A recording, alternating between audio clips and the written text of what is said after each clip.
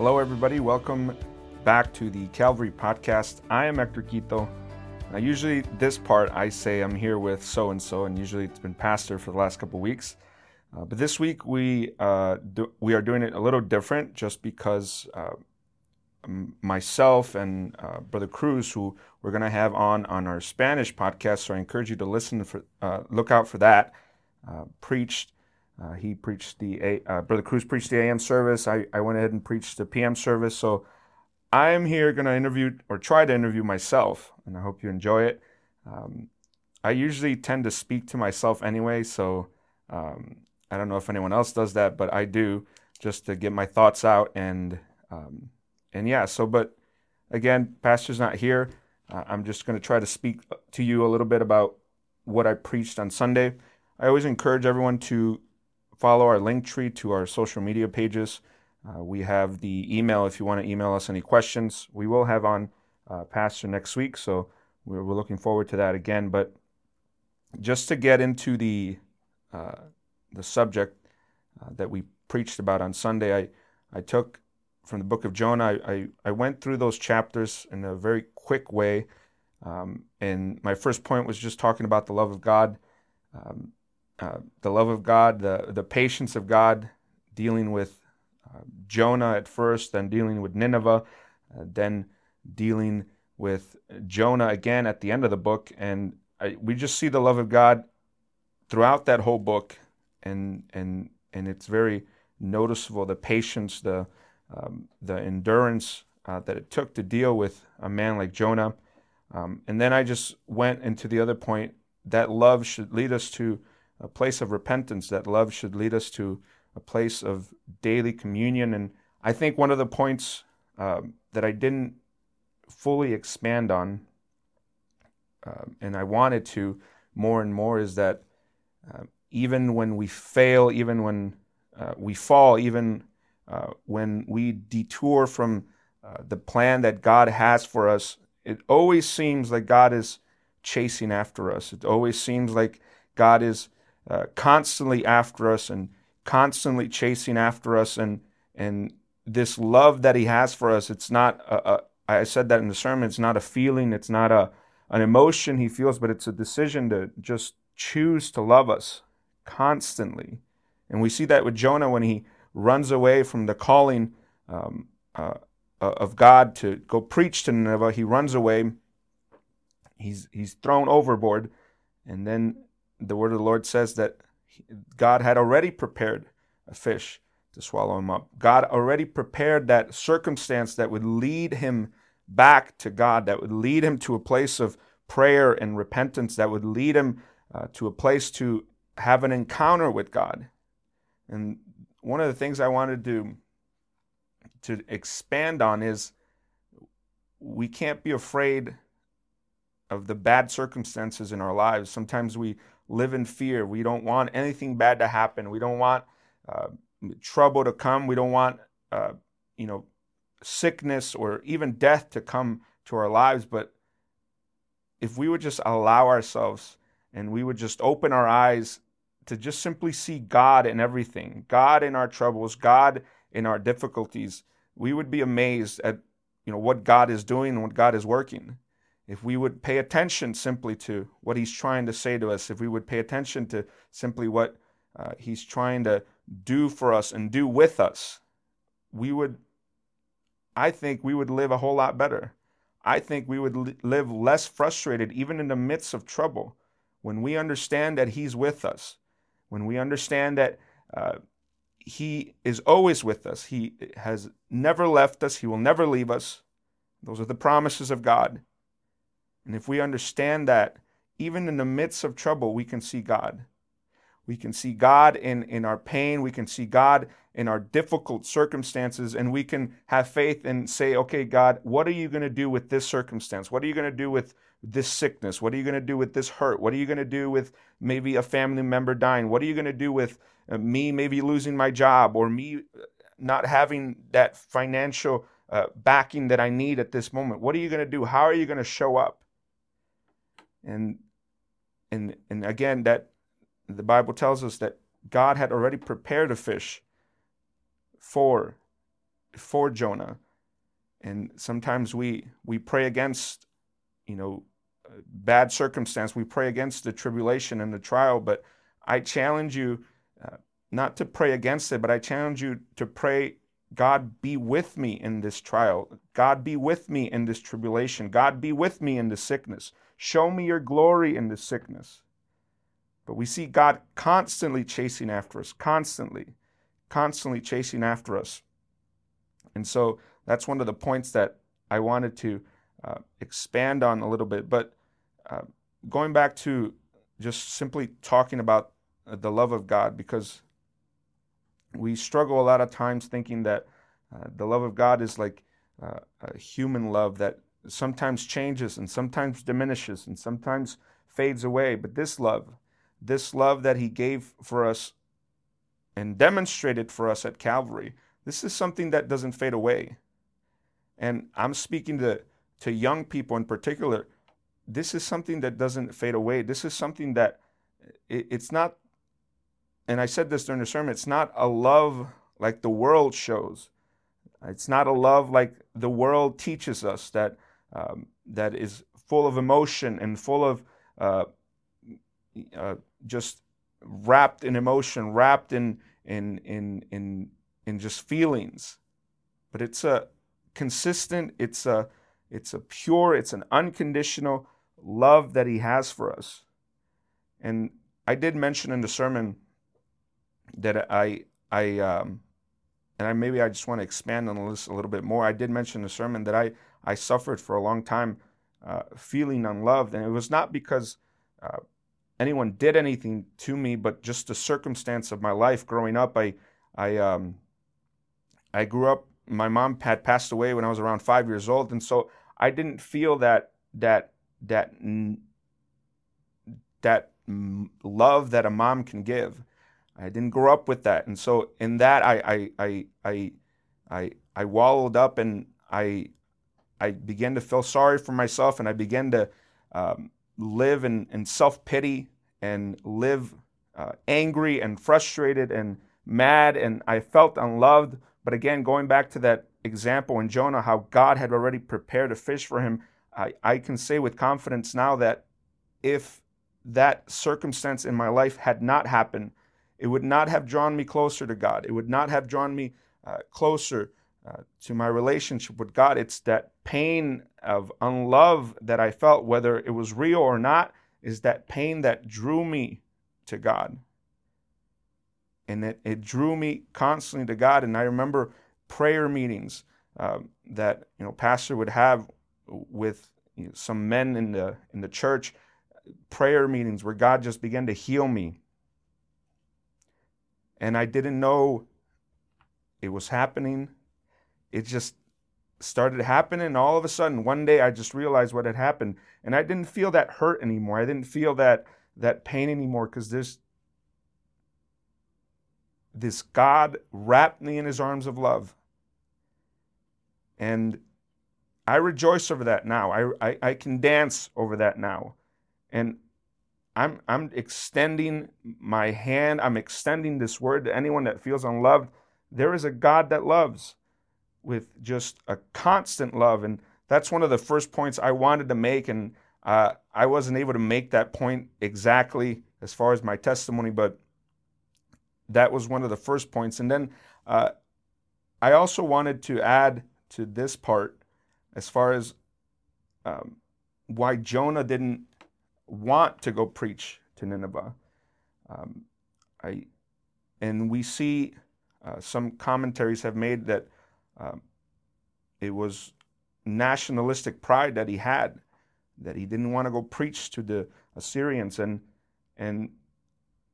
it's interesting to me that we would, knowing and understanding the love of God and understanding the Word of God, understanding the life-changing power that God has, that we would detain that from anyone else, that we would detain that from any culture, any ethnicity. And I mean, obviously, I didn't want to touch that point in the sermon, but we are here for others. We are here to reach as many people as we can. We are here to reach as many souls as we can, whosoever will, whosoever is hungry and thirsty. And if we can just put aside, that maybe that cultural barrier, we can reach more people. We can reach more people. And we see Jonah just ran away from that. Jonah didn't want to preach because his emotions got in the way of it, and his feelings got in the way of it. And we can't, as saints of God or as ministers of God, we can't allow that to be our mentality. If God has called us to preach, if God has called us to serve, then we're going to do it at 100%. If God has called us to minister to others, then we're going to do it. We're going to give everything that we have. We're going to give everything, every ounce of energy, every ounce of strength, every moment to just preach, to just minister. And that's something that Jonah didn't do. That's something that Jonah, in chapter 4, he was angry because God had detained his anger toward Nineveh. He was angry because God had detained his wrath from Nineveh. And angry at a revival so great, angry at a revival, one of the greatest revivals ever recorded, angry that these people had come to repentance.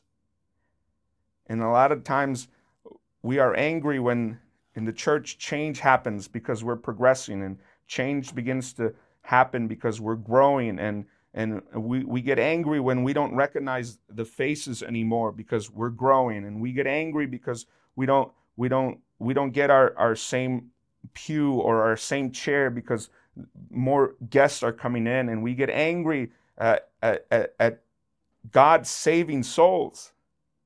We can't get to the point where we're so angry that God's saving souls because we're a little uncomfortable and we're a little challenged, and I don't recognize the faces anymore, and there's not time for that maybe personal connection on Sunday.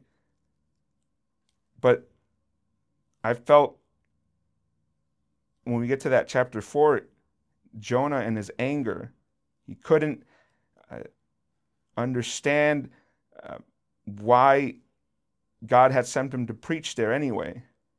He said, I knew you were going to do this. That's why I didn't want to go preach there. And so that's one of the big points that I wanted to touch. I think I touched it a little, but we a lot of times expect mercy from everyone. We expect grace from everyone else for our own mistakes. We expect people to look at us and forgive us in an instant and have mercy and have compassion for us. But the question is, are we giving mercy to others? Are we showing compassion to others? Are we showing love to others as well? Are we being merciful ourselves? Are we being graceful to others as well? We can't expect the mercies of God when we're not showing mercy to others. We can't expect the mercies of God if we're not ourselves showing mercy to those around us. And Jonah was in that state because I'm sure he needed mercy. I'm sure he needed grace, but he didn't want to show mercy to the people of Nineveh. He was angry that God had deviated from his plan to destroy Nineveh. And so that was one of the interesting points that I thought was mind-boggling to me, as far as his anger that rose up. And then we see obviously in chapter 4, God uses a gourd or a plant to just explain something to Jonah. Like this plant had brought him some sort of comfort, and now this plant was eaten up by a worm, and God uses that example and says, how much more should I care for my people that I created, that I made, that I formed? Shouldn't I have mercy on them? And so again, we need to show mercy. We need to see this world with eyes of compassion. And just the last point, which was interesting to me, and I touched this during the altar call, but a lot of times we think that one time as far as repentance is enough, and one time as far as you know, coming to God with our sins and our mistakes is enough. But the importance of daily repentance cannot be overstated. The importance of just dying to yourself cannot be overstated. 150 years after Jonah had preached to Nineveh, the book of Nahum, I believe, prophesies the destruction of Nineveh. And some 16 years later after that, if I'm getting the dates correct, Nineveh was destroyed. And so again, it shows us the importance not only of daily repentance, but the importance of this being a passed down from generation to generation. This culture of repentance, this practice of daily repentance and daily dying to yourselves and daily trying to just pursue God and chase after God. I'm not saying you're going to be perfect, but the importance of passing this down to maybe your children or the next generation. Very important. Because yes, this generation in the time of Jonah might have been saved, and I believe they were, but what about that next generation? What about that next generation that just either forgot, or maybe they weren't taught right, or maybe they weren't instructed right, that just completely forgot, and then the next generation completely destroyed, utterly destroyed. And one of the points I wanted to reach, and this is also one of the points I didn't get touched, but we see that it's amazing to me when we don't pass this down to the next generation, whether your parents or not. We don't try to teach this to the next up and coming generation, but rather sometimes we like in the book of Acts when when they crucified Jesus and they started to scream, "Crucify him and let his blood be on us and our children." And that's dangerous. Not only to not teach this to the next generation, but to bring a curse to the next generation also, saying, "Hey, let this blood be on us and our children." But again, we see the love of God, because then in the book of Acts, Peter started preaching to those same people that crucified him. And the Bible says they were pricked in their hearts, and they asked, "Men and brethren, what shall we do?" And then Peter preaching to them, "Repent. And then be baptized in the name of Jesus, and God will fill you with this Holy Ghost." But again, it goes back to the love of God. That even after they did that even after they yelled, "Crucify him," that this God would just find find a way for them to be saved, find a way and give him an opportunity for salvation again. And so that's one of the verses I didn't use at the end, because it's interesting that this Nineveh was destroyed in the next generation.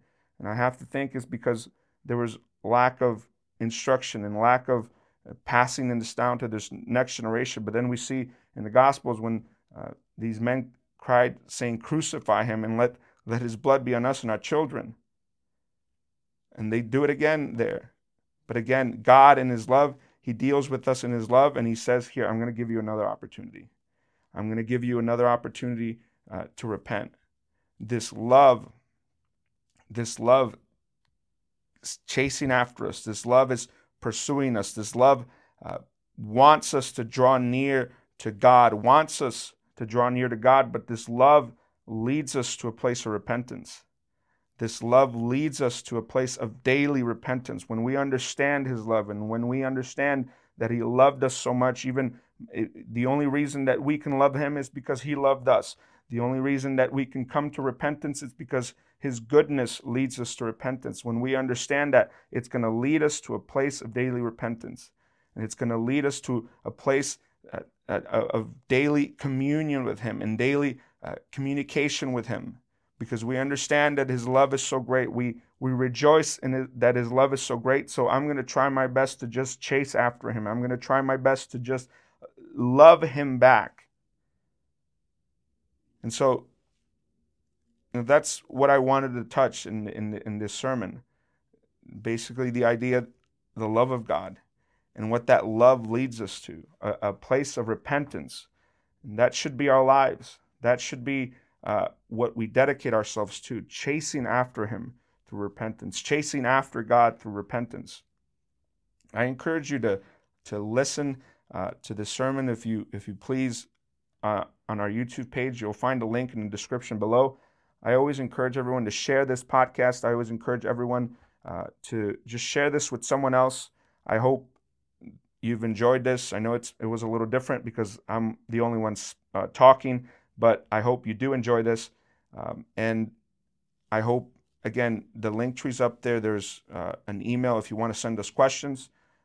I encourage you, be on the lookout for our Spanish side of this podcast, where we're going to have Brother Cruz, and I'm going to have the opportunity to interview him a little and then talk to him about the sermon that he had preached on the 16th of April, if I'm getting my dates right.